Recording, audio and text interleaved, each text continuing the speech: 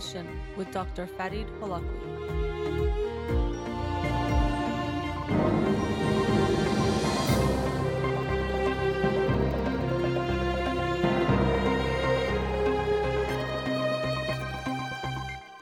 Good afternoon and welcome to In Session. I'm your host, Dr. Farid Holakwi, and I'll be with you for the next 2 hours here on Radio Hamra. Studio number to call in, 310-441-0555. I'm a licensed clinical psychologist, so you can call in with any questions related to clinical psychology, including any emotional or psychological issues, parenting issues, and relationship issues as well. You can also follow me on Twitter or Instagram or like my page on Facebook to get updates on the show or suggest topics or books for the program. And the shows are uploaded at the end of each week to my SoundCloud page and podcast on iTunes. Again, our studio number 310-441-0555. Before I discuss the book of the week from this past week, the book of the week for this week is Mindful Eating on the Go by Jan Chozen Bays. Mindful Eating on the Go, Practices for Eating with Awareness Wherever You Are. I've read about mindful eating, but had not read a book about it, so I wanted to read one, and so I'll share that with you on Monday, kind of a quick turnaround from today's show, because Monday here was Memorial Day in the United States, so we did not do live programming, so I'll talk about the book today and then talk about that book on Monday night's show. The book of the week from this past week that I'll talk about today is Awkward, The Science of Why We're Socially Awkward and Why That's Awesome by Tai Tashiro. And Dr. Tashiro himself mentions that he feels he's an awkward individual, and even what that means can be up to some, I guess, discussion to try to understand. But we've all felt in an awkward situation before, in a social situation where either we say something uncomfortable or that might be a little bit wrong or off, or we feel an awkward silence. Sometimes we'll talk about if you're with someone and you both don't know what to say, or maybe you're in an elevator with someone and there's those few seconds where you're waiting to get to your destination or to your floor, and they can feel like a long time, but at times we can all feel awkward. But in this book, he's also focusing on individuals who feel more awkward more of the time. Or even in a way, he uses this term awkward as a way of describing people. So he'll talk about awkward people and non-awkward people. And awkward people are those who, in general, social things, social situations don't come to them as easily as they do to most people or to non-awkward individuals. And he discusses some of the science behind that. And one way of looking at this is that people who are awkward, the way he describes it, they have more of what you'd call a spotlighted focus. So he talks about imagining a play, and if you're watching The Lion King on Broadway, and most people will see the whole scene, and they'll focus more on the middle, and there'll be light on the whole scene. But he was saying someone who's more awkward will have a spotlight maybe a little bit off, far to the left or off center, and they'll notice in amazing detail some aspects of what's going on, but they might miss the bigger picture. And that's sometimes what we see with people who are awkward when it comes to social situations. They might get fixated on smaller things and they might miss the bigger picture, or they might not really know what most people tend to pay attention to, so they'll miss things. So for example, even when it comes to reading emotions, they might not be as good as others. And one reason for that is there's research showing that they'll focus more on the mouth, whereas most people focus more on the people's eyes that they're talking to understand what they're saying or what they're feeling, and to get a better idea of that. And so like most skills or personality traits, abilities, social intelligence or emotional intelligence is on a spectrum. For some people, it's going to be easier than it is for others. Some people just pick up on things more easily. They're better at understanding what other people might be feeling, or while others might have a harder time with that. And so people who are awkward just overall have a harder time being social. And they could be called other things too. He uses that word awkward, but sometimes words or phrases like Asperger's can be used, or autism. But to him, he's saying awkward are people who don't quite meet those criteria to be considered diagnosed with Asperger's or autism, but they still are a little bit socially off, or in a way socially disadvantaged. And if we look at even autism traits, we see that it's not something that is black or white, even though we have diagnoses and these labels that we say this person has autism, this person does not. But like anything, anxiety, depression, it's not that some people have anxiety and some people don't. Everyone has anxiety, just some people have it to a stronger degree that is, for some reason or other, or is labeled as pathological or meeting the criteria for a diagnosis. So he cites the article or research in this book on autism showing that if we look at autism traits using a questionnaire, which gives you an autism quotient, as they call it, all people or almost all people have some level of these autistic traits. So it kind of has a bell-shaped curve. But then there's some people who have more of them, and these includes traits such as social skills deficits, communication problems, they're more detail focused, they have trouble switching attention, and an active imagination.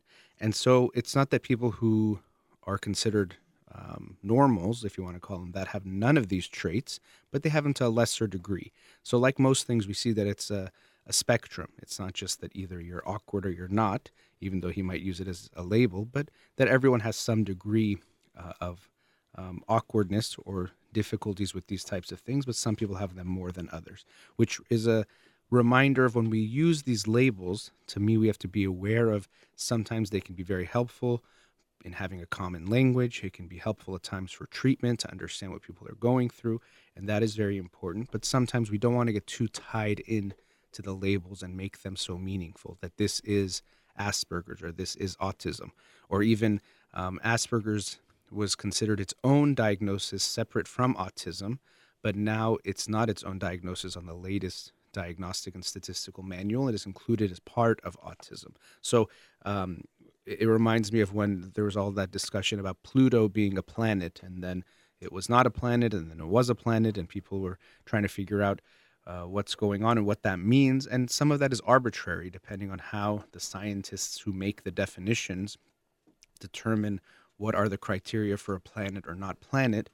It makes it such that we either say it's a planet or not. And same with these disorders. We can say this is a disease because it's been deemed that these are the criteria to meet that, or it could be changed, or the names can change. And so, yes, these things can be important, but I think we also have to be aware not to get too tied into the labels as having some bigger meaning than just some way of trying to understand humans, human behavior, and if you want to call it pathology or different types of behavior, things of that nature. He also talks about some research in neuroscience that shows that people that he considers awkward versus non-awkward, we tend to have a social brain that we have and also a non-social brain, parts of our brain that are activated when we're trying to look at social situations versus when we're trying to do things that might be more considered book smarts. And what they found is that people who are more socially awkward, they actually, even in social situations, are still using more of their book smarts style.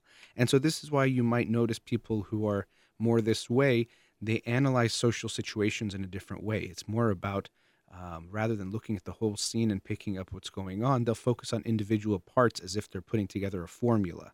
And so it's as if they are really using a different part of their brain or a different way of thinking, even in social situations, which is why they can come off as odd or different, because they're not approaching even social situations the way that most of us do. Now, the book goes into detail about awkwardness and what it is, and he shares some of his own experiences, which I think are actually quite interesting. He is in that way a self-proclaimed awkward individual, tied to Shiro, the author of this book. And actually some of that I thought was very interesting. One, that he was sharing about himself and those experiences, but also when he talked about how his parents dealt with him. I thought that was quite interesting because it seemed that the way he described it, his parents accepted him as he was, that they saw he was a little bit different when it came to social things, or that it was more of a challenge for him, but they seemed to accept him, that that was him, while at the same time trying to help him navigate in what is a social world, that we have to be able to be social to survive. So it wasn't just that, okay, you have a hard time with social things, so that's it. It was that, okay, you have a hard time with social things, let's see how we can help you. So they would do things like trying to break down social situations into steps, for example, steps of 3. So if he was going to order food at a fast food restaurant, it would be first go to the back of the line, wait patiently, and whatever it might be. Or when you're going to order, look at the person in the eye, say what you want, and then put out the money to pay for what it is and say thank you. And in helping him break down things into these types of components, it made it easier for him to function socially and to get through certain things. And I thought that was interesting because it's what I try to recommend to all parents when it comes to whatever it is your children are dealing with. First of all, see them for who they are, accept them for who they are, and also accept that there isn't some one right way for them to be.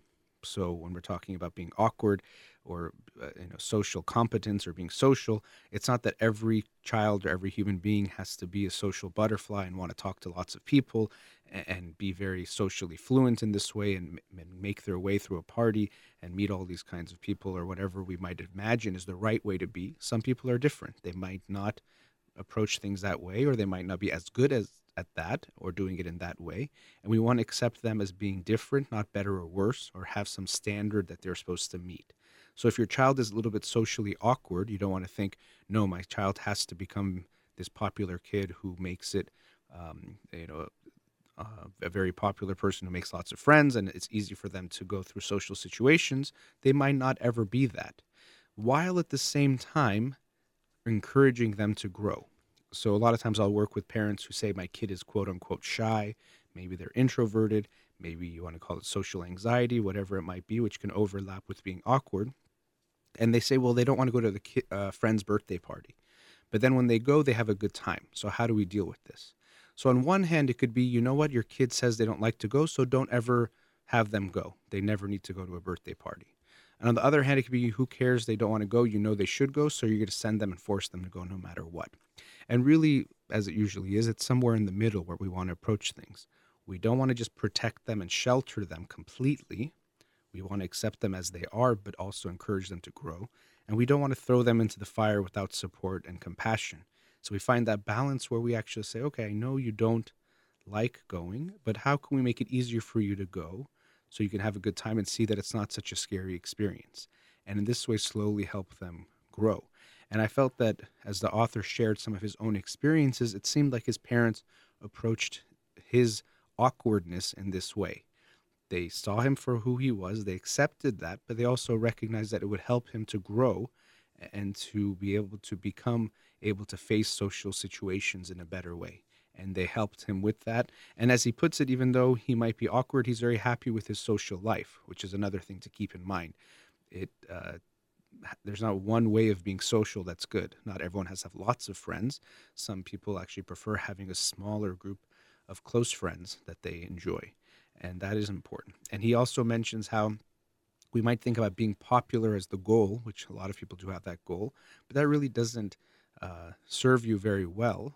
Actually, it could be even better to be likable. Not that you should just strive to be likable, but there's a difference between being popular and being likable. And what they find is that people who are likable, they tend to be three things. They're fair, kind, and loyal. And if you can have those characteristics, and if you can instill them in your children, that you might not have all the friends, but when you have friends, be kind to them, be fair with everyone, and be loyal to your friends once you have them. Those are the things that tend to make friendships grow and flourish. And so even if you are an awkward person or someone who social things doesn't come very easily to, it's quite okay. And you can have a perfectly fine social life and even a romantic life. Dating is awkward already for most people. So as he talks about in the book, for awkward people, it's going to be even more awkward, but they can still navigate it and make it and get married and have a family and anything they'd like to do if that's what they want. So we shouldn't feel like you're limited because you can't do those things. Some of them might be more challenging, but still you can do that. Now, he also talks about how awkward people, they tend to have non-social interests that they get very into and sometimes too into, which also can make it challenging for them to make friends because they'll want to talk about certain things that might not be interesting to other people. And this is also something common we see in people with Asperger's, and now even people who might not meet that diagnosis might still have that same type of pattern where they'll want to talk about their obsession and they only want to talk about that thing. And this can be challenging for them in social situations, but he mentions that awkward people tend to be hyper-focused also, which can be challenging in social situations or even how they live their lives in a social way. But it can allow them to be very good at certain things, like doing the deliberate practice necessary to become an expert or develop expertise. And so they have some capabilities and abilities because of this awkward side of their personality that actually can help them. So again, we see that it's not just that awkwardness is a all bad thing, but it's a characteristic that, like lots of things, can have good elements and bad elements that go together. So someone who is very spontaneous, that might be good, but sometimes they can be so unorganized because of that spontaneity that it can be challenging for someone too. So it's not that it's all good or all bad, it's that it has different components. So people who tend to be socially awkward tend to have other areas where they might excel or other ways that their personality actually can help them. And as for all of us, we want to try to maximize the good and minimize the bad and how it hurts us and affects our life, but also recognize that these characteristics that we have, we shouldn't judge ourselves, and definitely we shouldn't judge our children or others for being a certain way, and recognize that there's lots of ways of being different. Not one is the right way to be, but we want to see how our child is different, and if it's you yourself, see that it's okay for you to be that way. You might have interests that others don't have, but if you find them interesting, great. And you know what? There's probably other people that have that interest too. It might not be the mainstream, but especially now with the advent of the internet, it's become easier for people to find others. Hey, you like this random game that most people don't like? Wonderful. Let's enjoy that game together. Or you like to collect stamps and most people don't, but I can find lots of people now that collect stamps and make friends with them.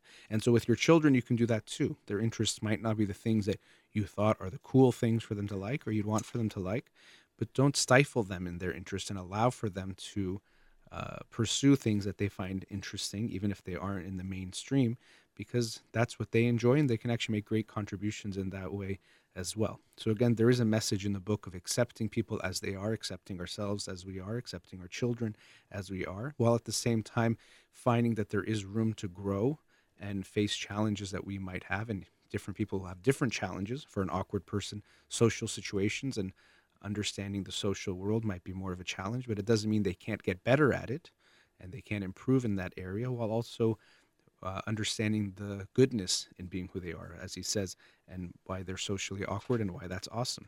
So that was Awkward by Tai Tashiro, and the book of the week for this week, again, is Mindful Eating on the Go by Jan Chozen Bays.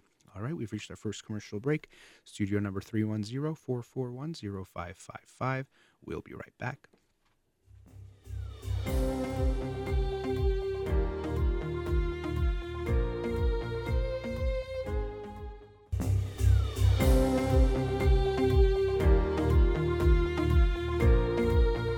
Welcome back.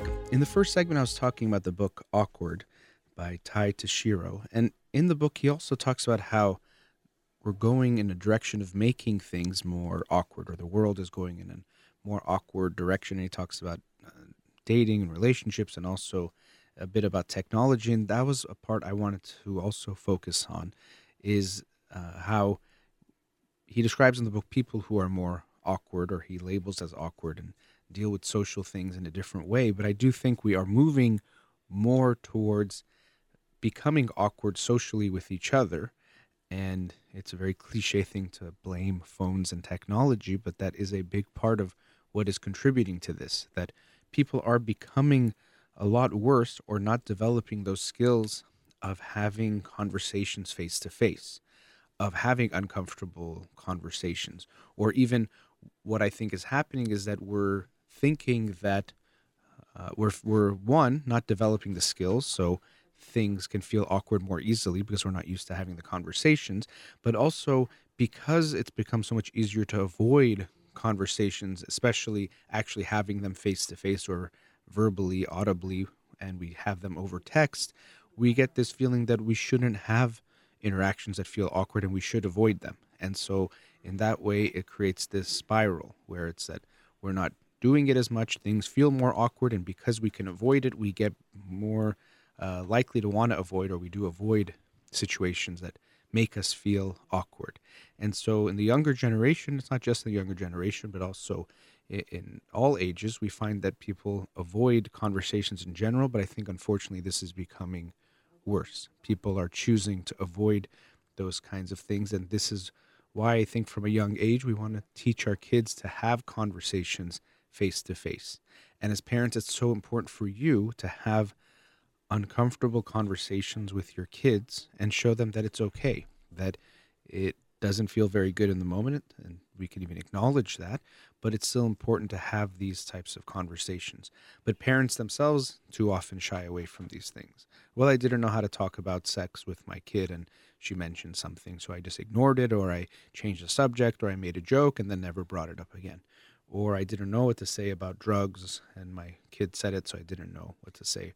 Or something about racism came up and I didn't know how to handle the situation, so I didn't want to talk to my kids. Or something about gays and lesbians came up and I didn't know what to say, or I thought maybe if I talk about it, my kid will think something or think this thing, so I avoided it altogether. So as parents, you have this responsibility to initiate these conversations. It's less likely for your kids to initiate them. They might ask a question, but you especially have to make sure if they ask you, don't turn it down. But especially at times you might have to initiate certain conversations on certain topics, and how you handle them will affect how your child is going to feel about talking about things. And in order to live a good life and to have good relationships, we have to be able to have what we consider the difficult and uncomfortable conversations. So it's up to you to model that with your children from a very young age. And so even you might feel like it's easier to text them about something. And sometimes that will happen. But if you can, make sure you have that face-to-face conversation, because we definitely are losing that. So there's this one aspect of having the uncomfortable conversations, showing your kids that it's okay. And then the other side of the technology, it's also very dangerous. And everyone can relate to this, that we rather avoid the conversations, and we do it in several ways. Of course, one way is to completely avoid it. And so we can talk about the phenomenon, it's not really new anymore, of ghosting, which is where people just stop responding, which is that someone, let's say they go on a couple dates and now they're not interested in that person. And instead of that, letting them know, I'm not interested, or whatever it is, maybe they're getting back with an ex or whatever might be going on, they say, well, I'm just not going to respond to that person, and they'll slowly get the point. I'm just not going to say anything, and after all, they'll know. Or sometimes they'll do it in a slower way. They'll respond less frequently with shorter texts without asking questions back, and slowly disappear rather than having that uncomfortable conversation. And what I find really interesting about, if you talk to people about ghosting and what they might respond, is they say, well, I didn't want to hurt the person. The reason why I didn't respond to them or tell them I'm not interested or tell them I'm not available anymore is because I didn't want to hurt them. And this is one of the many ways that we're good at tricking ourselves into telling ourselves that I'm doing something because I'm a good person, or because it's a good thing to do, or because I'm being so nice. But really, that's not the case at all. It's not that the person doesn't want to hurt the person. It's just that we don't want to be there when the person gets hurt. Or we don't want to feel the guilt strongly in that moment when we have to let them know the thing they don't want to hear, which we don't even know. Maybe they'll be okay hearing it and we're making it much bigger in our head, which is usually the case. But it's not because we're being nice. It's that I don't want to face it. I don't want to have that conversation when I have to tell the person, you know what, I actually don't see a match here. Or I'm not sure this is going to work out. Or my ex is back in my life and I want to see if I can make it work with him or her. We don't want to have that conversation and be there. It's not that we're being nice. It's actually being much meaner to let someone try to figure it out over the course of a week or 2 weeks, or to completely not respond to someone. That completely is taking away any feeling of giving them respect, of just being a person, of saying, I'm going to respond to you. So it's not the nicer thing to do. And we have to make sure we don't fool ourselves in this way, to say, I'm actually going to ghost this person out of my kindness of my heart. No, you just don't want to deal with the situation. You don't want to feel the guilt. You want to just let them deal with it. And I think it's very unfortunate, and it's a way of just avoiding our responsibility. It's much better to have the conversation with the person, as uncomfortable and awkward as it might be, and let them know that you, in a kind, respectful way, let them know what is happening, that you no longer want to continue, whatever it is, friendship or romantic relationship, dating, and let them move on. Give them that chance to then move on more quickly than to draw it out.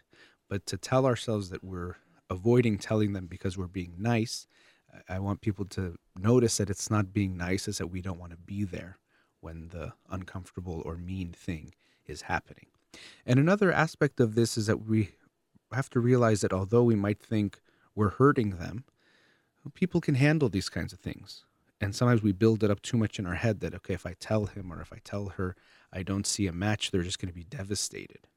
They might hurt a little bit, but people are going to be okay. We can handle these things. And if they can't handle that kind of conversation, then that's more on them, and they can't handle dating in general, because you have to be ready to get rejection or to date people that it doesn't work out, where one person is interested and the other one is not. This is part of, I don't want to say game as if it's a game, but I mean game as in part of what's going to happen that we have to be ready for. And so don't make yourself so important to think that if you tell someone you're not interested, it's going to devastate them. That might be your own projection that you have such a hard time with rejection that you wouldn't be able to handle it, but don't think that that is going to happen. So I'm all about trying to promote uncomfortable conversations because I see the hurt that is caused when we avoid them. And so when we think that if something is awkward, we have to avoid it, as the title of the book I was talking about today is about being awkward as a person. But if we think that any situation that is awkward should be avoided, well, we're going to have a problem. Even when we talk about awkward silences, sometimes actually silence can be a very okay and good thing. But if we're talking with someone, we think that someone has to constantly fill the space, that if there's any emptiness, that's not good, and we're going to start to feel anxious and we have to fill it. But sometimes it actually can be good if you can sit with someone in silence for some time. Not because you have nothing to talk about, but because you can just sit in silence and that can be okay. Awkwardness is not something to be avoided, and also we can recognize that some things that we think are awkward don't have to be so. I've even worked with married couples or heard married couples talk about how, well, I wanted to tell my husband that I didn't like this, but it would have been so awkward to talk to my husband, or to tell my wife I was unhappy about this part of our relationship. It's so awkward. And is it uncomfortable? Yes, I get that. But if we can't even have those kinds of conversations with our romantic partner, we're in a lot of trouble. And we're going to miss a lot of things that are happening or that could happen to benefit the relationship if we're avoiding these conversations. If I'm afraid to tell my partner that I'm unhappy about something, or that something hurt me because it's going to be awkward, or I might hurt their feelings, or it's going to be weird, then there's a very little chance for the relationship to do well.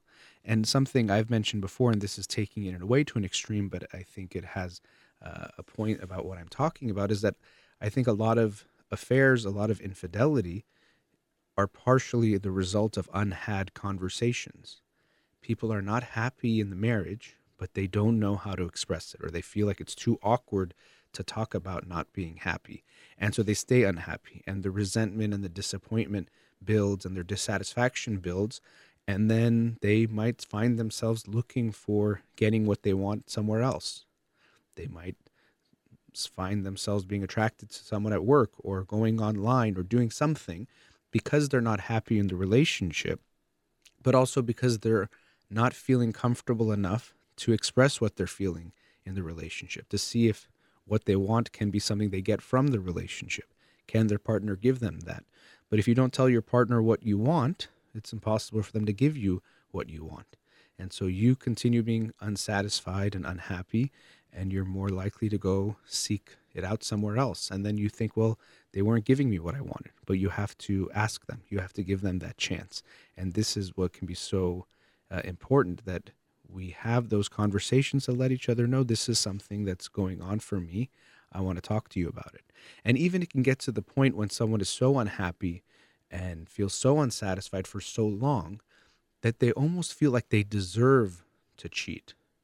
I've been so unhappy for so long, so almost I deserve to get what I want from someone, don't I? Don't I deserve to feel desired when my partner doesn't make me feel desired? Don't I deserve to have someone who makes me feel this way that I want to feel, and my partner doesn't give me that? You might deserve that to some degree, to feel that way, but when you've made a commitment to someone and you're in that relationship, they deserve for you to talk to them about it and see if you can figure it out together, rather than you break that commitment and that trust with that person and seek it out somewhere else. So yes, you deserve to be happy in your relationship, but your partner also deserves the opportunity to see if they can, and through the relationship, you can get what you want rather than you seeking it out outside. So we have to be able to have these conversations. Even I tell couples every week or every so often, you have check-ins where you talk about how happy you feel in the relationship, how satisfied you're feeling in different aspects, emotionally, sexually, as far as how much time you're spending, support, other aspects of the relationship. Really check in. And it can be uncomfortable because if your partner says, you know what, I'm not satisfied with our sex life, that's an uncomfortable conversation. Definitely. People can take it very personally. They can feel lots of things. But that's a conversation that needs to be had rather than, well, I'm not happy in our sex life. I'm not going to say anything for years and years and years. And then maybe I feel like I deserve to have sex with someone else because I'm not getting what I want. And that's what people do. So we have to have those conversations with each other. We have to create that type of comfort to have the difficult conversations. They're never going to be easy, but we can make them easier and recognize that even if it's not easy, we can do it. But having an awkward conversation is much better than having infidelity or having unhappiness or having divorce because we didn't talk about certain things. So we have to push forward, push through the awkwardness and realize that's okay. That's just in a way telling us this is something important to talk about. And in life in general, not avoid these things and teach our kids from a young age that uncomfortable conversations are not something to shy away from. If we love each other and we trust each other and feel okay with each other, we can feel okay to have those conversations, even if they don't feel good, trusting that the other person will be kind and respectful and it'll end well. Even if it doesn't feel well or feel good during the moment, it can end well and it actually can lead to some benefits. And especially with your partner, if you find I'm afraid to bring this up or I have a hard time sharing, I'm unhappy about something, that itself should be a red flag that something's not okay. And don't think that if because you're going to say something your husband or wife, boyfriend or girlfriend won't like it, that means you shouldn't say it. That's not the case. No, you shouldn't say something mean to them intentionally. But if you're unhappy about something, it's important to talk about those things. And again, if you can't talk about them or if you don't feel comfortable, either it means something's up with your partner, something is up with the relationship, or something is up with you that you can't have those conversations. And all those things need to be looked at. All right, we've reached our next commercial break. Studio number 310-441-0555. You're listening to In Session with Dr. Fadi Holakwi. We'll be right back.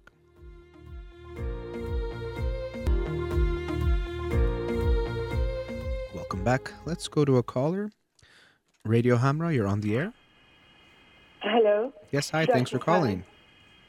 Yes, thank you very much for taking my call. Sure. And truly thanks to you and your father, Dr. Holakwi, that have truly helped us all, especially Iranian and Persian people, or Farsi language people, tremendously. Thank you. It's our pleasure. Thank you so much. To both of you. We are so grateful. Yes, Dr. Farid, I have a very, very, I could say, confusing and also hard situation. It has to do with my daughter. I have only one child, and she's now 26 and a half. And she went to school. I was in another state. We were both in another state. She finished her high school in that state. And then she got accepted at school in L.A., a very, very good school in L.A. So she was going to school and she was also working part-time. She wanted to do that herself. And she met this boy, about, I would say, 8 years older than herself, while she was working. And long story short, after about 2-3 months that apparently she was seeing him, she called me and told me that she had met this man and she wants me to meet him.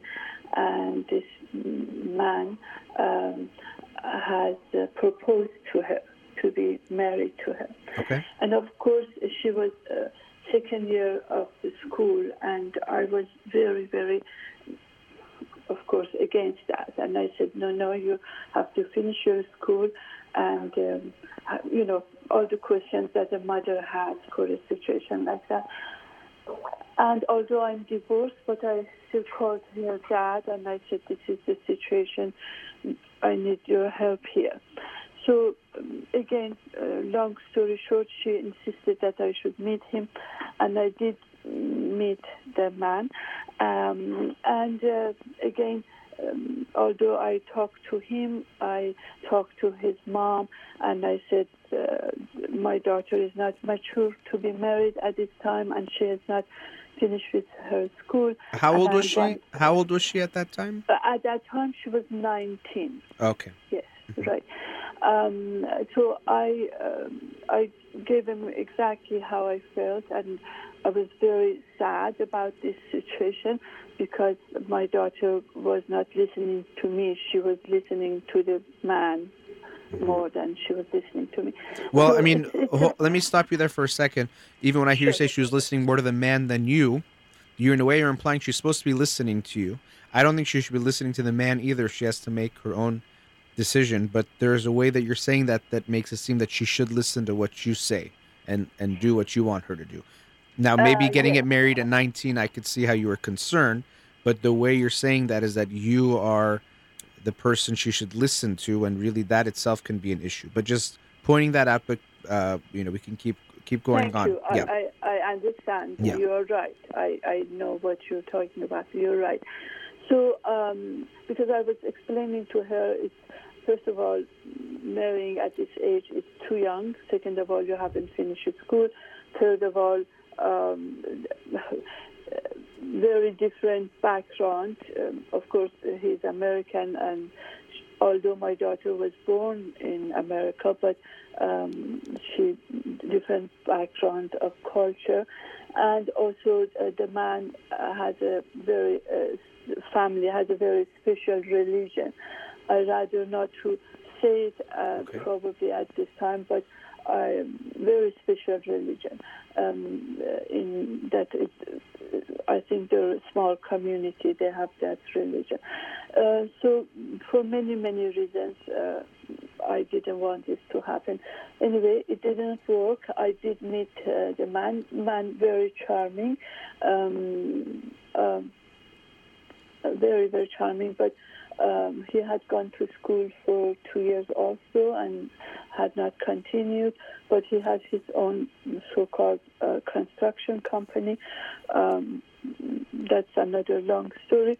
So I talked to him and I explained my concern, and but at the end, none of what I said worked. Everyone in my family was against that. And we tried to question him afterwards about many things, and of course that didn't work, and he didn't give us answer. So anyway, the marriage happened. Mm-hmm. The problem that started happening, my daughter started hiding her problems at the marriage from me. Well, so that's and my son. Yes. So that's in a lot of ways by your own doing. And this is what happens very often. I'll just make the comment because I see it happen so much in Persian families. We have lots of particular rules, sometimes from religion or culture, about who you can and can't marry. And a lot of times other things that parents just won't approve for various reasons, the relationship. But what ends up happening is, one, overall, you push them more towards that person. But what I see happen time and time again is even if the person has issues in the relationship, they won't come tell you about them because they know that you're against the relationship and you're going to attack it and say, I told you so. And they won't get an unbiased response from you. So we push them away, unfortunately, when we make ourselves so against the relationship. And it could actually isolate them further and push them closer towards that person that they are with. Okay, so she was having issues, but was hiding it from you, which I'm guessing means at some point you found out what was going on somehow. Exactly. And it's in a very sad way. Although they were both in contact with me. After the marriage, I did tell my son-in-law at the time that although I've been against the marriage, but you guys made the decision. But at this time, I look at you and feel about you like you're my son. So let's be friends and let's work this together. Okay. And he agreed, and he started calling me mom. He still calls me mom. But none of the stuff that was happening at the marriage, my daughter never shared with me, and neither with her dad. Even the dad wasn't at the wedding. I was the only one with my brother at the wedding, so nobody from my family came. And the reason I went was because I just thought, well, I cannot not to go. No, I think anyway, that was right to go. Yeah. Yes, thank you. It has so many aspects that is. I'm sure there are, but we'll have to limit them in a way just to get to the heart of it.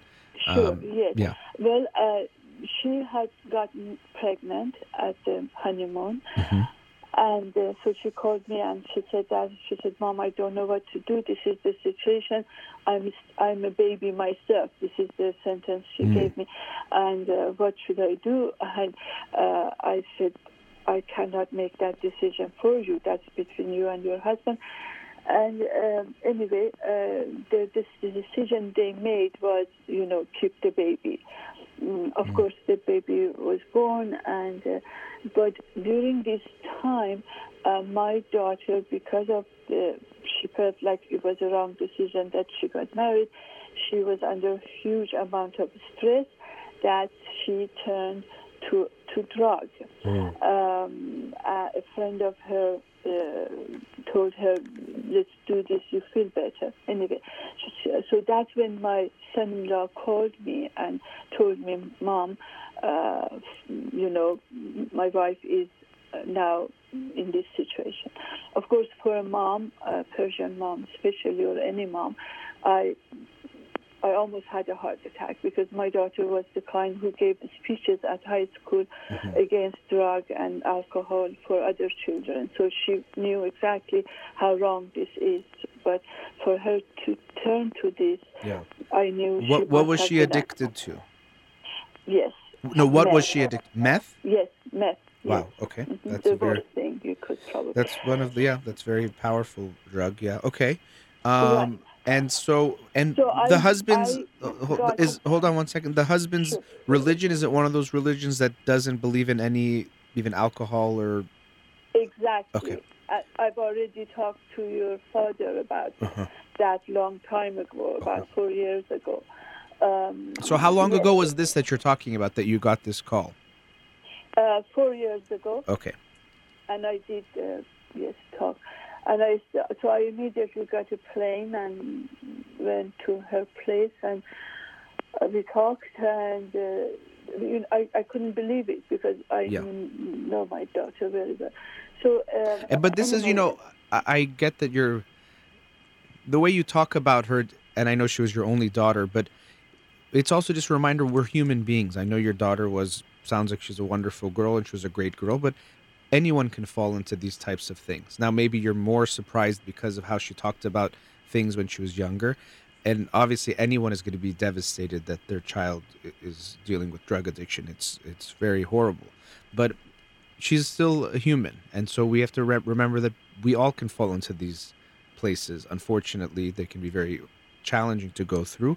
But you keep mentioning as if she should never have been able to do this. And the reason why I also mention that is there's a way that you don't see her as a full person, that she can have these good and bad parts, or she could have made mistakes.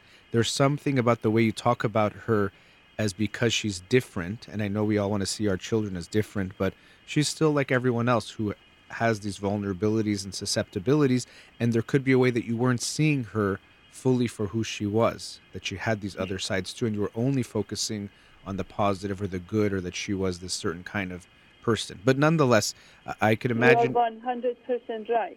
Okay. I agree with you. Okay, That's so how, you were, I'm sure, devastated, but you went there, this is 4 years ago, to see how you can help or get involved. Okay. And the baby, how old was the baby at this point? 2? No, it's been... at that time, he just was born. Okay. Did she use while she was pregnant? Apparently, although nothing was wrong with the baby and everything was okay, but apparently she was. Okay. Yes. So of course, a lot of fighting between him and her and all that.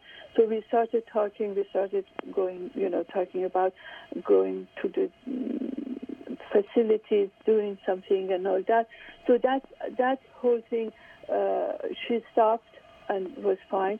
And then again, she got pregnant within a year and a half. Although she was doing everything not to get pregnant, but for some reason she's very fertile. When you say, the drugs, like you said, it stopped like this very simple thing, but if she was addicted to crystal meth, that's not going to be like a easy process or something that just disappears. You're right. Okay. That they didn't disappear. Yeah. Actually. Well, and that's why that's I'm still hearing in how you said it was almost like, okay, she dealt with it, it's done, and maybe that's how you felt at that time, but that could have been missing. That this is still there's a big problem, and addiction is not something that, okay, well, she stopped using, so now we don't have to think about it anymore. We still have to be very concerned about that, and it's an ongoing process. And of course, we want to look at what else was going on that contributed to even turning towards the drugs, which if she wasn't happy, and all that. Now, we're at a commercial break, so I'm going to stop us now, then we'll continue after the break. We've gotten a little bit of background. We'll get more into what's happened since then and what's going on now, okay? Okay. Thank you so much. Sure. All right. You're listening to In Session with Dr. Fadi Holakwi. We'll be right back.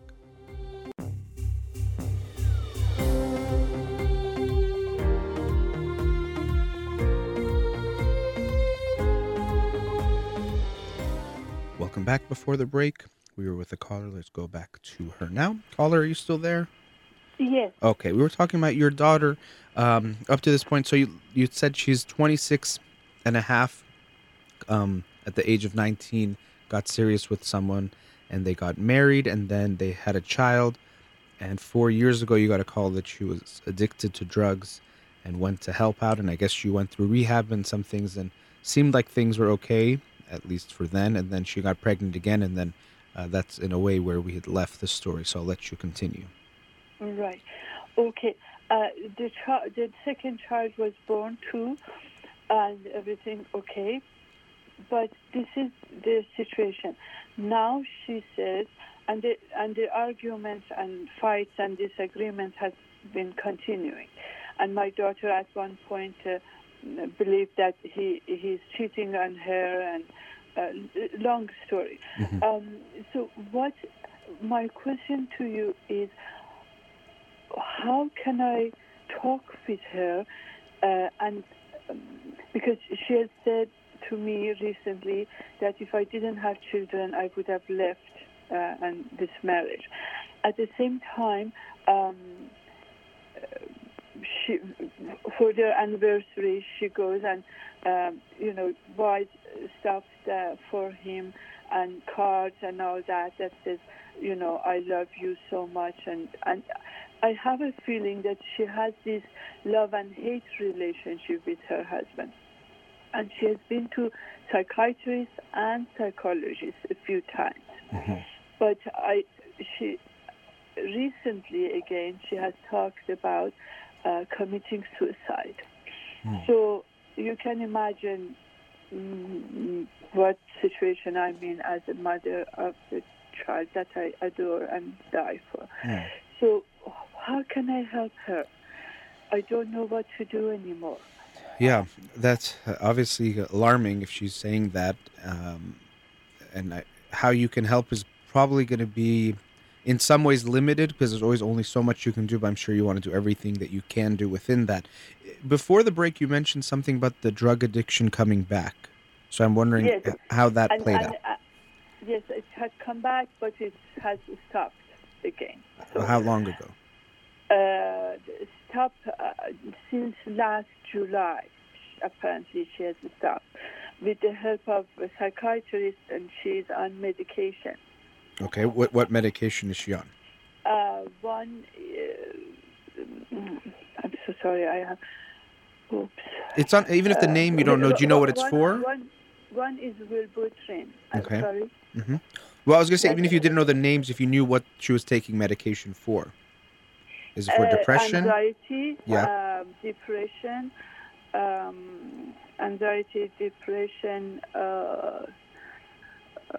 there was something else that anxiety, depression, and something else that they put her on this medication, and she was doing very well. Actually, she called me at one point and said that I love my psychologist. He's wonderful, and she sounded like herself again when she was calling me and telling me that. Does she have these love-hate relationships in general? Have you noticed yes, that? I think she does that with me too. She has that with me too, I think. Okay. Now, how strong are these love-hates? Is it you're the queen of the world, the best person, and then you're the worst person, or what type Yes, of love? with her husband, yes. With her husband, you're the best at one point, and you're the worst, and I want to, kill you or kill me or stuff like that. She says those things. Mm-hmm. Okay. No, she never told me she wants to kill him, but when they're arguing, a lot of stuff is said, and she cries her heart out, and you can feel that she's so sorry that she made this decision, but she loves her kids, of course, and she doesn't know what to do, Yes. Yeah, okay. I mean, it's that love-hate, sometimes we look at borderline personality has some of that, but I don't know if that's exactly what she's dealing with. That could, with me, I'm a naturopath myself. I'm seeing that in her, that borderline.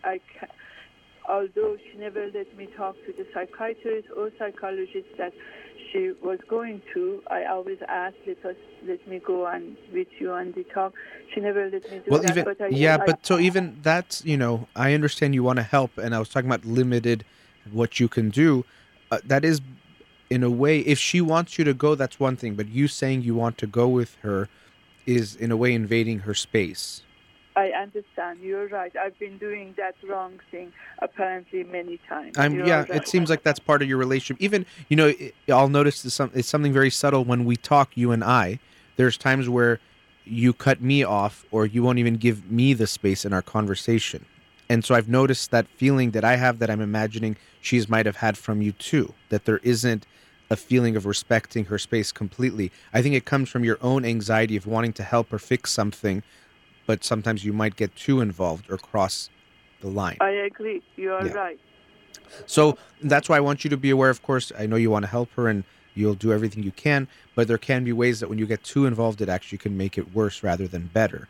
And in this kind of a situation, she's going to need to help herself a lot. It seems like she's trying to, but even still, it seems like just emotionally she deals with a lot of ups and downs, and that makes things challenging. And so she might turn to the drugs to help her with those ups and downs. Unfortunately, I'd rather she turns to the psychiatric medications to get some more stability.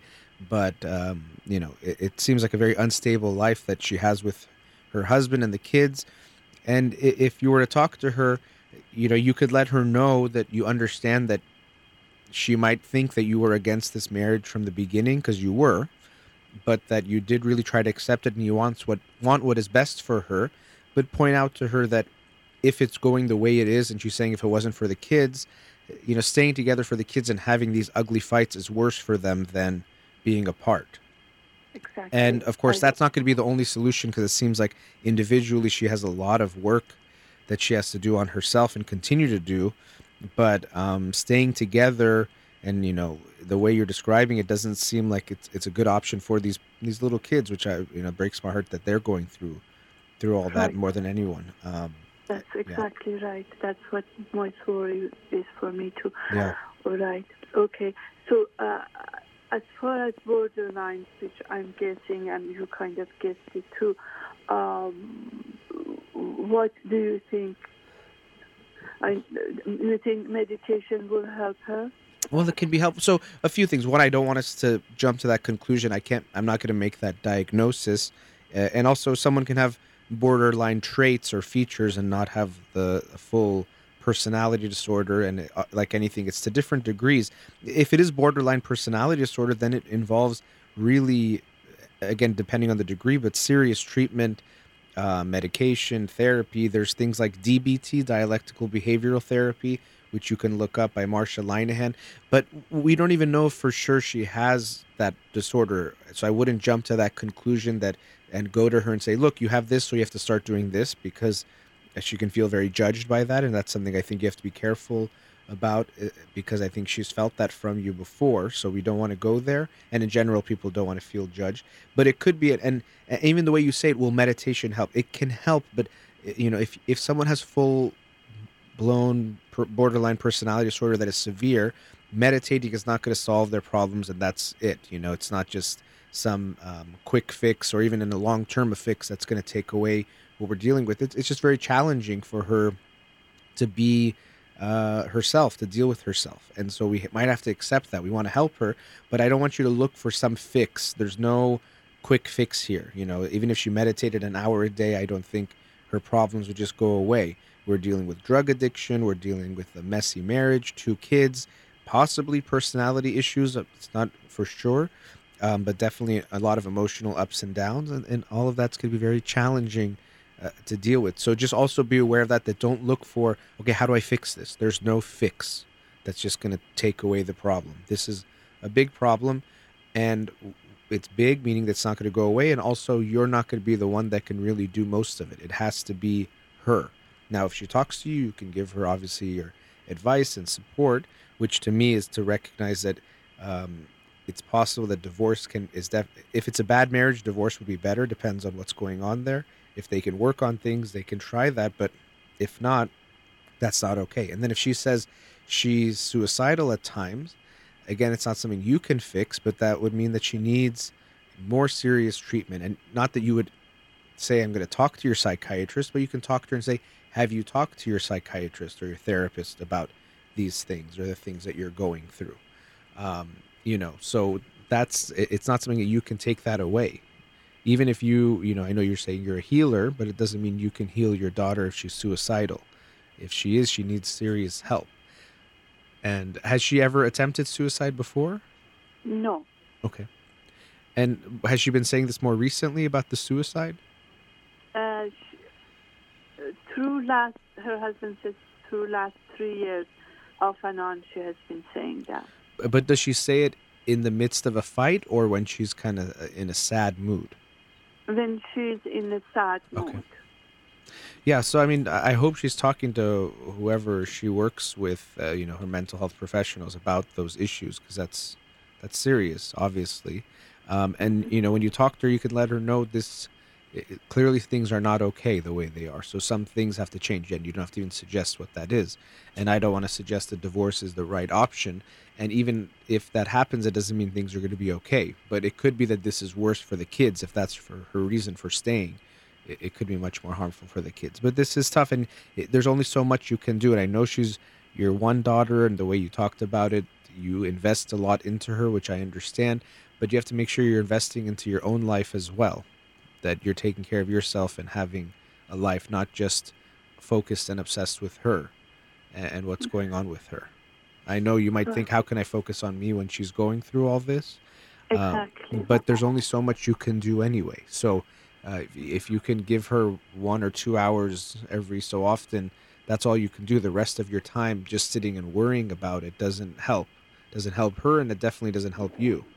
And so focusing, when you say meditation for her, sure, but what about meditation for you? Maybe you already do it, great.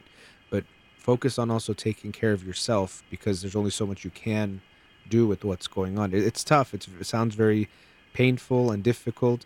And in general, we can only do so much for other people, but especially with something that has all this stuff going on, there's not a lot you can do that you can just go and change everything.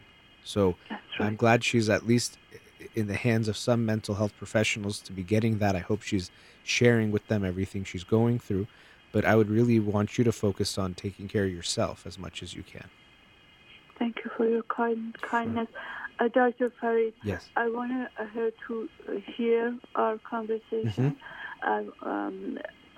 What would you tell her if she was talking with you? Well, I mean, I'd want to hear obviously from her what she's going through, and I'm hearing it from her would likely be different, but that I hope she continues to get help, that she's going through obviously a lot. As I mentioned, if the goal is, well, I'm going to just stay married for the kids. Staying married in a bad marriage hurts them. I always tell people you can work together on the marriage for the kids, but don't just stay in a bad marriage and keep it bad for the kids. That's going to hurt them even more. And she's dealing with a lot. There's been drug addiction in the past. She's feeling suicidal. Clearly, she needs help. She might need more help than what she's getting right now. It might not be enough. She might need more intensive treatment if that's how she's feeling. And even to you, I would say, and if she's listening, is I don't like to focus on the labels. That's why even, I don't do a lot of that, but more focusing on the pain. And so if she's going through pain, she needs more help. Just like if someone is hurting, we have them see a doctor to see how they can deal with the pain, not because we're judging them as bad or wrong, but we're recognizing that they are hurt. And so she deserves to get some help. So I hope she will, for herself and then also for the kids, and see what she can do. And it will be an uphill battle, but it's one worth hopefully battling for. And I do wish her the best with that. Thank you so very, very much. Sure. Dr. Farid, how she can listen to this on your Instagram? No, I'll probably tonight I'll upload it to my SoundCloud page and also my podcast on iTunes. So if you go to iTunes and you put In Session with Dr. Farid Holakwi, you can listen to the shows or subscribe, and she'll see it there probably by tonight. By tonight. Yeah. Thank you so much. My pleasure. Nice talking to you. Wish you all the best. Thank you. Thank you. Okay, Thank bye-bye. you. Bye-bye. All right, we've reached our next commercial break. Studio number 310-441-0555. We'll be right back.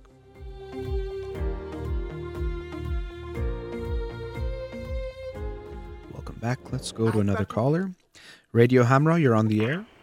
Hello. Yes, hi. Thanks for calling. Hi. I have a question about my son. He's 1 year old. Okay. And he's humping the high chair since he was, I guess, 9 months. He's what, high chair, I wasn't sorry? too sure if it's... Sorry? Sorry, I missed what you said about the high chair. He humped the high chair. He humps the high chair? Okay. That's the pleasure thing. Yeah. Okay. So, and he started doing this since he was 9 months old. Uh-huh. I took that video just today to show his doctor to make sure is that what I'm thinking, and he confirmed just after 1 second of the video, he confirmed, yes, it is. Okay. And he said it's no problem, but I just wanted to get your opinion because my husband still is thinking it's too early. And well, when does your husband think would be okay? I don't know. You think it's too early, that's it. Okay. So. Yeah, I mean, I think I'm glad you showed the pediatrician. The pediatrician said it was okay.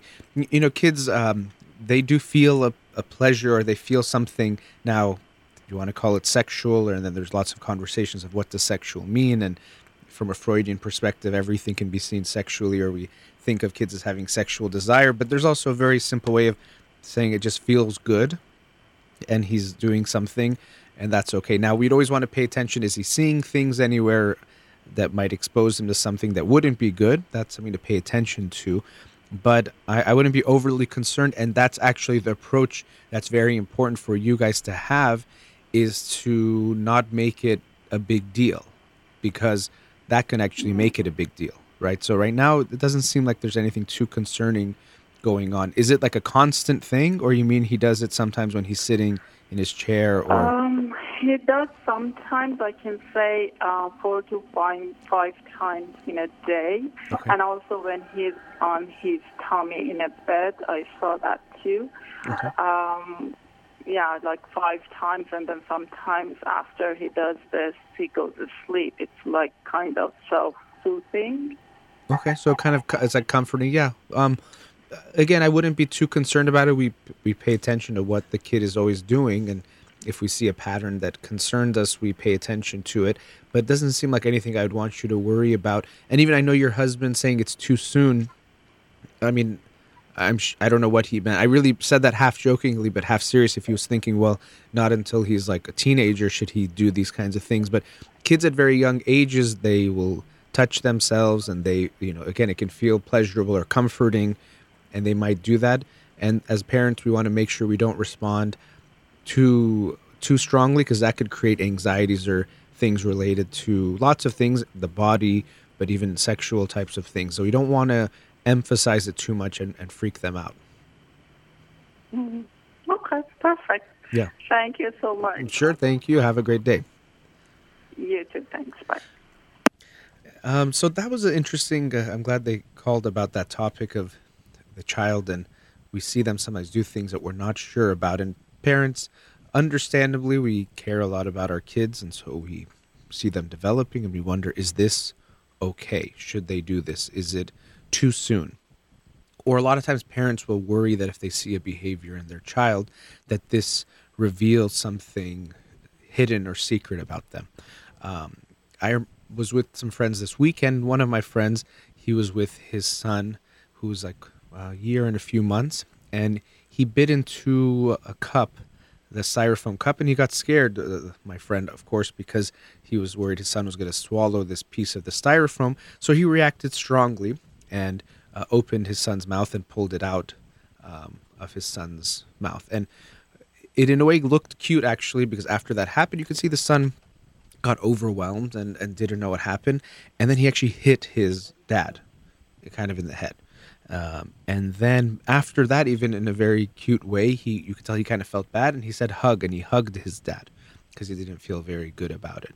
And they didn't make it that big of a deal. We talked about it a little bit, but sometimes parents will see an interaction like this and think, oh, the child hit, and we have to teach them that hitting is so bad and they did something really wrong. So we maybe have to even punish the kid for doing that, for hitting the dad in that moment. And especially at that age, we know that, first of all, he's not going to really get what he's getting punished for anyway. And also, he's having a hard time holding in all its feelings, managing it. And this is how it played out. And so first, we want to try to, as always, be curious and understand. So as I mentioned about the story, we could see that for him, he didn't, first of all, do anything wrong to begin with, but he didn't know what he was doing, and he bit into the cup. His father was worried and had a very strong reaction because of that worry that startled his little boy. And so the boy had a reaction to that. He was scared. And when he's there and he's scared and he sees his dad was the thing that made him scared, we can understand his reaction is to hit his dad. He's angry at him. He's expressing that anger towards his dad. And then likely it seems like he felt some level of guilt or remorse or felt bad that he hit his dad, and then he hugged his dad. And he was holding him. And actually, I felt like my friend did a good job of, when his son was then hugging him, was comforting him and hugging him and making him feel good, not making him feel bad about what he had done in hitting. And I thought that was a good way of responding.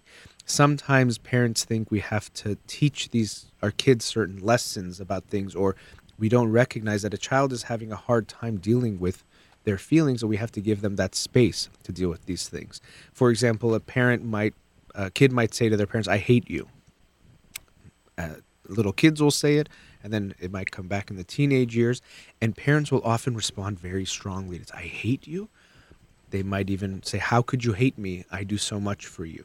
Or they might do a passive-aggressive type of way of guilting the child. "Oh, you hate me? Well, actually, I love you so much, and I guess you hate me even though I love you," and try to make the kid feel bad. But as a parent, we have to be able to manage our own emotions about what is going on. Of course, it doesn't feel good to hear your kid said, "I hate you." You'd much rather hear "I love you" or positive things from your kid, as we would with anyone. But as parents, we have to be able to manage these feelings that our child is having, that they are getting angry with us at times and they don't know how to express it, so they say it in this way. Unfortunately, as adults, we do this too at times. We get into fights with each other and we don't know how to express it sometimes, and we'll sometimes just want to hurt each other because that's what anger could push us towards.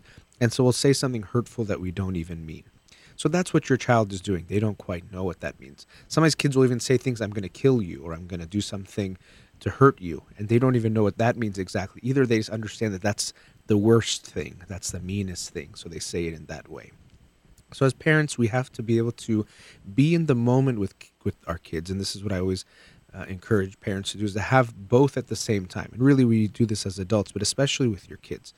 You're in the moment with them, but you also have the bigger picture. So your child says, "I hate you," and you stay with them in the moment and recognize they're angry, and you might even reflect that to them. You might say, you don't like the way they said it, if that's depending on their age.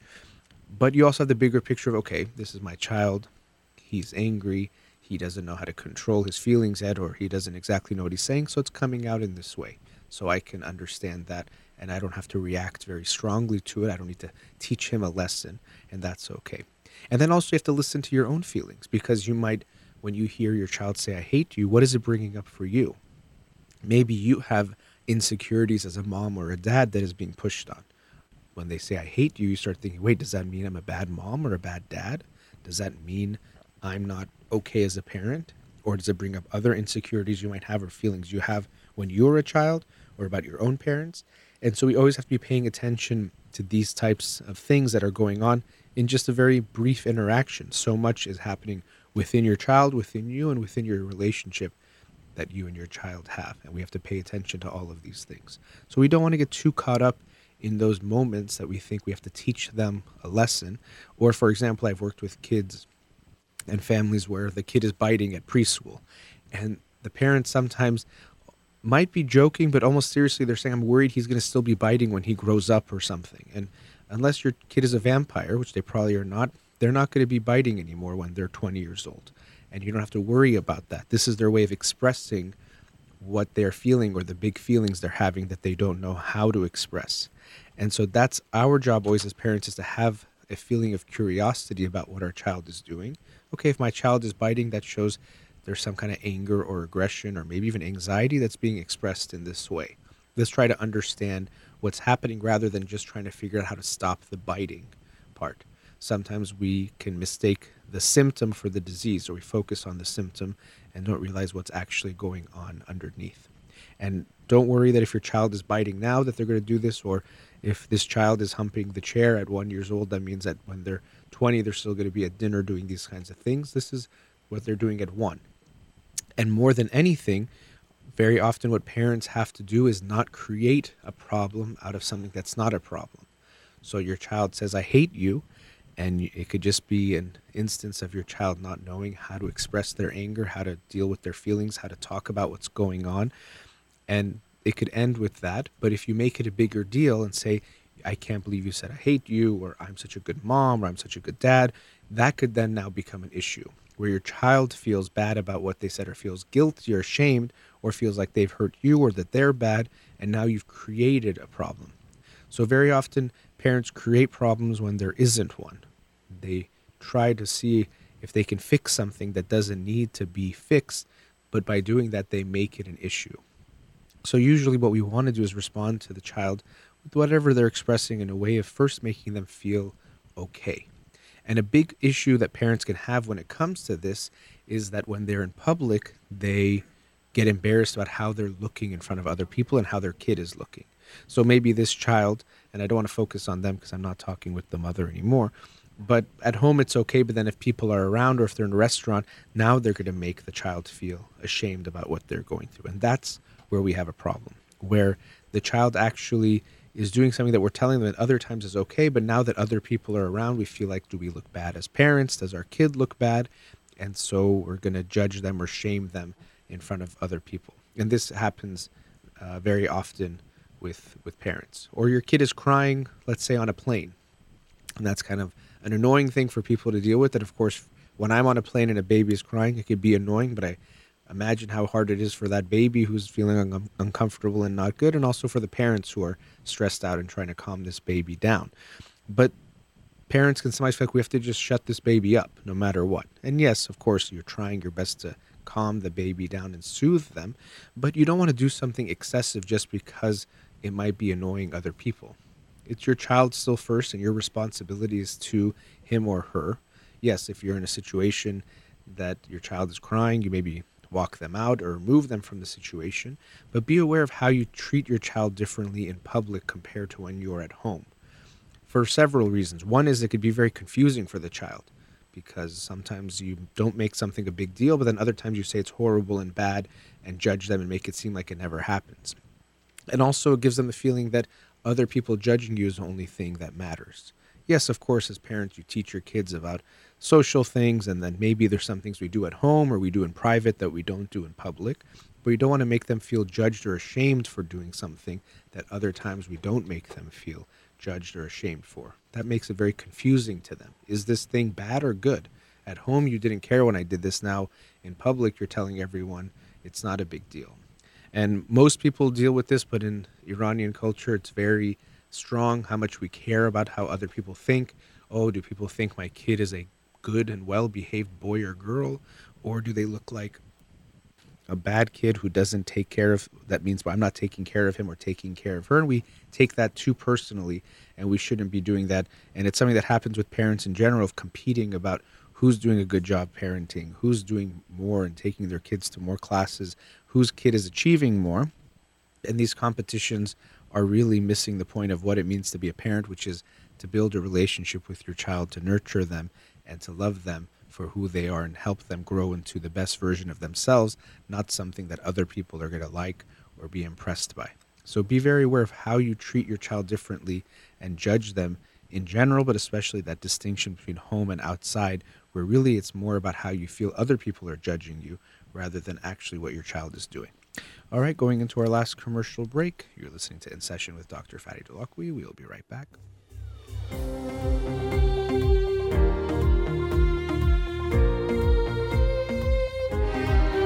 Welcome back. Let's go to another caller. Radio Hamra, you're on the air. Hello, Doctor. Hi. Just first of all, thank you for the show, My and pleasure. it's great. And I just had a question about my almost 5-year-old daughter, Mhm. and I think she's suffering from OCD. I mean, I personally, I definitely have OCD. My wife has OCD.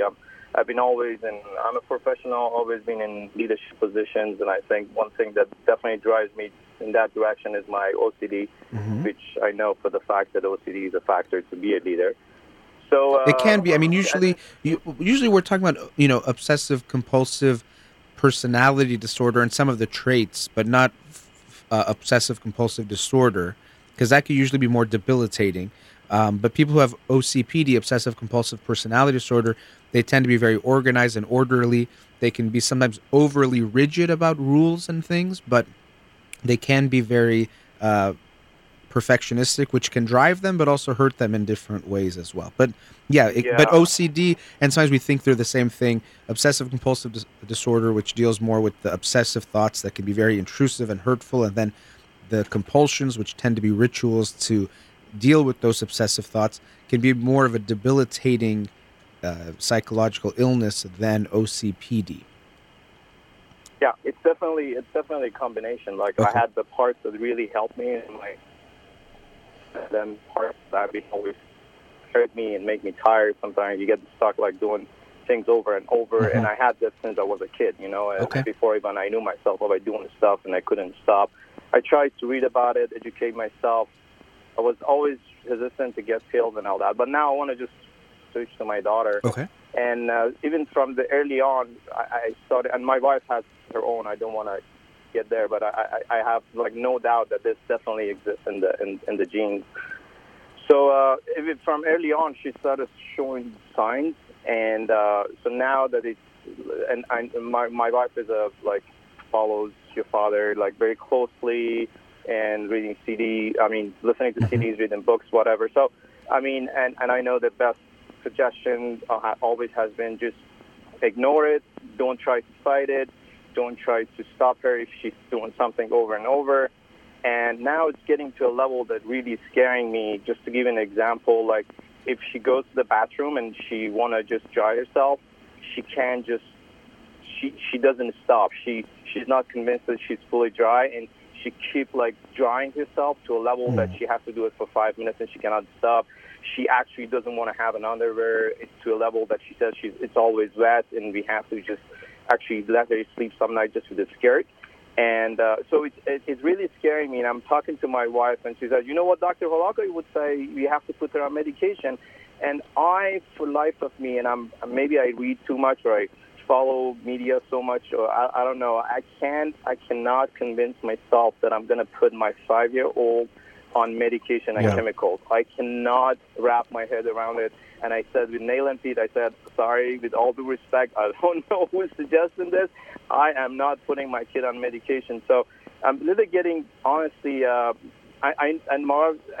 said, let's go talk to the psychologist and all that, but just, I want you to tell me if I'm wrong, I see this wrong, or I don't know. I can't just convince myself to put a little kid on medication. So please, No, I can understand that, especially at that age. And, even when you say chemicals, I get it. Medication can have an effect. We're putting all sorts of things in our bodies all the time, not to say that they're the same as medication. And I think the suggestion that you made of also seeing a psychologist, I would highly recommend that you guys meet with the psychologist individually for her, but also as a family, and she could do some play therapy, could be helpful to her. So even if you're saying, I don't want to do medication, which I wouldn't rule out completely, because what you're talking about is pretty significant and unfortunately can get worse.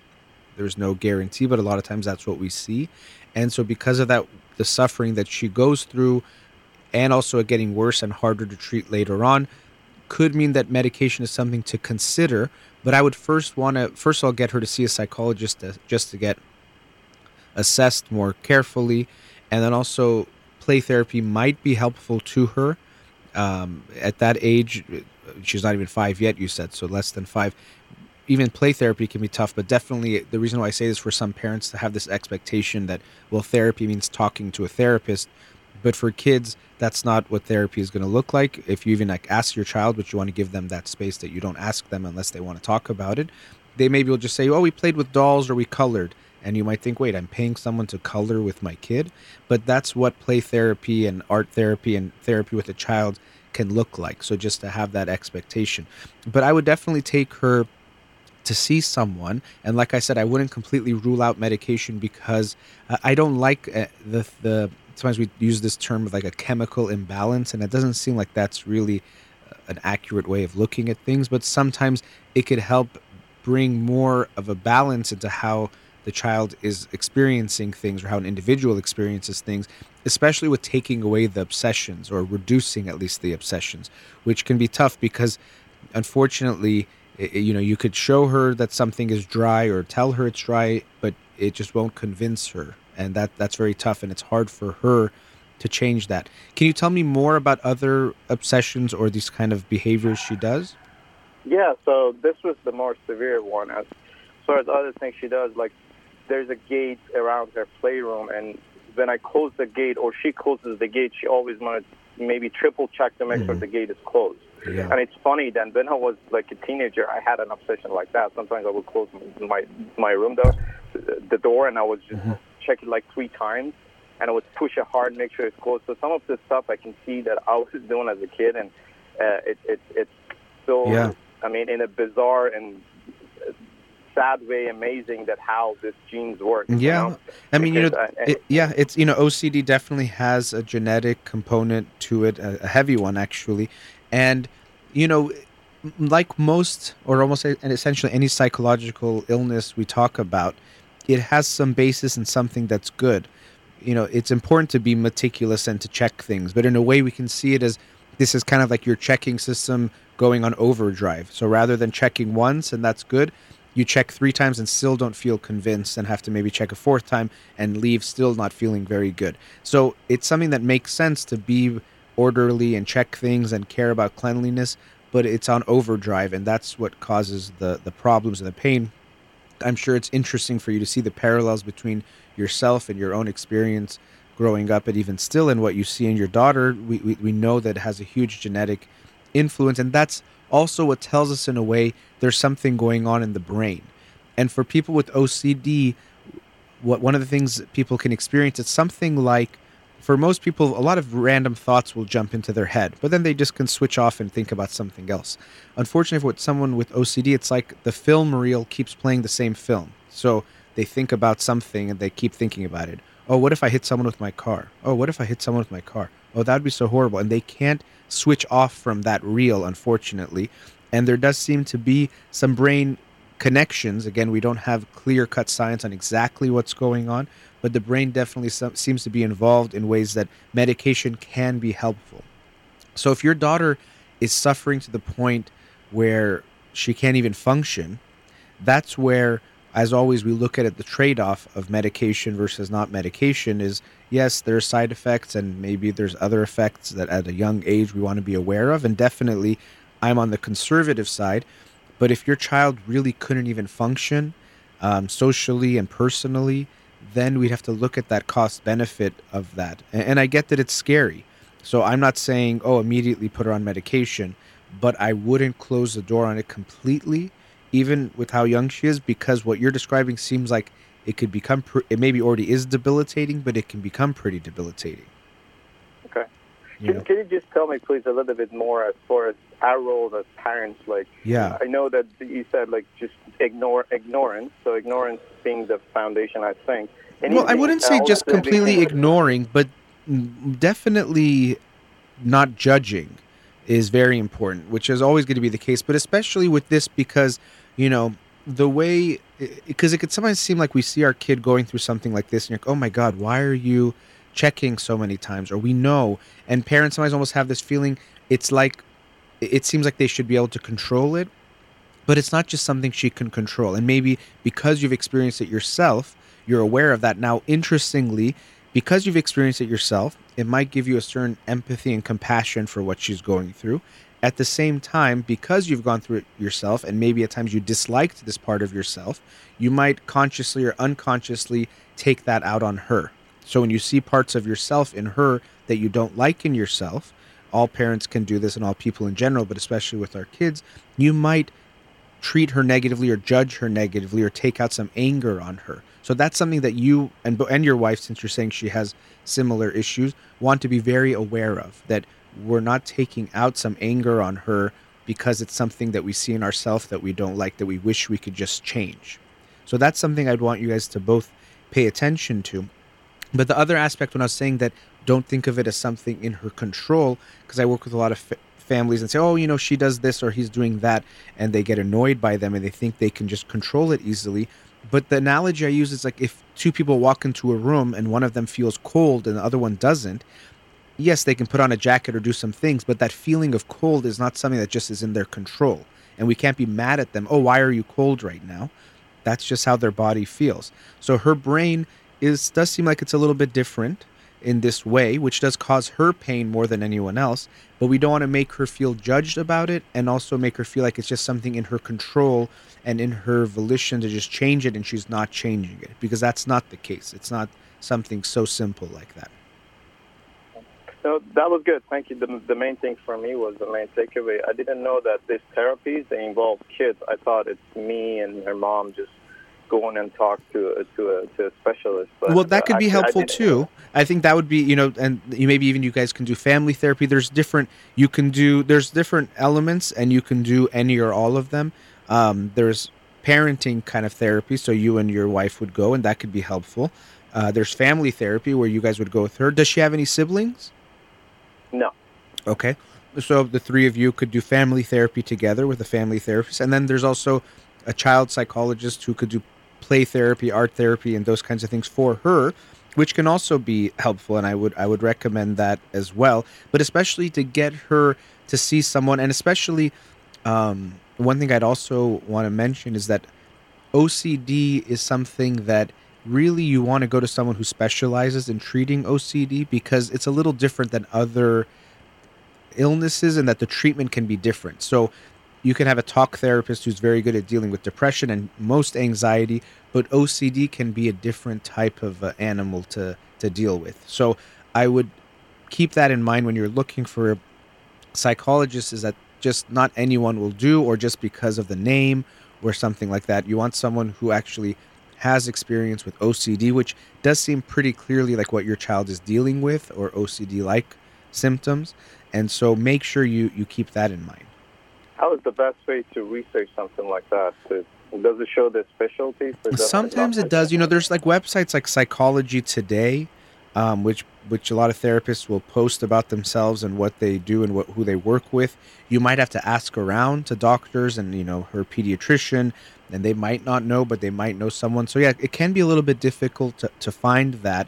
But I would emphasize that OCD, here in Los Angeles, Dr. Tabassum Vahidi is a very good therapist working with OCD. And so, even when I have clients, and if OCD is the main issue, I refer them to her or other people, because I know that it requires definitely a specific type of treatment that you want someone who specializes in. So I would do the due diligence in finding someone that has that expertise, because that will be very helpful. And as I mentioned before, the medication, I can totally hear you, and you're saying just the thought of it makes you feel like it's like a no-go no matter what. But if we see that your daughter is suffering so much, and we can even still will be conservative, but we don't want to close that door completely, because it could be something that could reduce her suffering significantly. It has that possibility. And so we don't want to close that. We can try other things first, but the way you're describing it to me, that sounds pretty severe. That's not a small thing that she's dealing with. And my guess is it's going to start to interfere with her school life, her social life, how she feels personally. And so it can really lead to a lot of suffering for her. And because of that, I wouldn't want you to close that door. Oh, good. That's good to know. And that's definitely, I was just hoping that it's just going to go away by itself. And more than likely it won't. Look, you're still that way, right? You still have a lot of these features. So it's not something that's going to go away. And even when you say ignore, I kind of get what you're saying. But ignore, it doesn't mean that because it's going to disappear if we ignore it. If we pretend like we don't see it, it goes away. No, you actually want to make sure you're paying very close attention to it yourselves. You might not make it a big deal, but it's there. It's a real thing. It's not going anywhere. Just like you still carry those features in you, it's not going to go away in your daughter. That's not likely. Yeah. Things with like OCD is, people get depressed, and that can kind of come and go, be chronic in that way, or episodic in that way.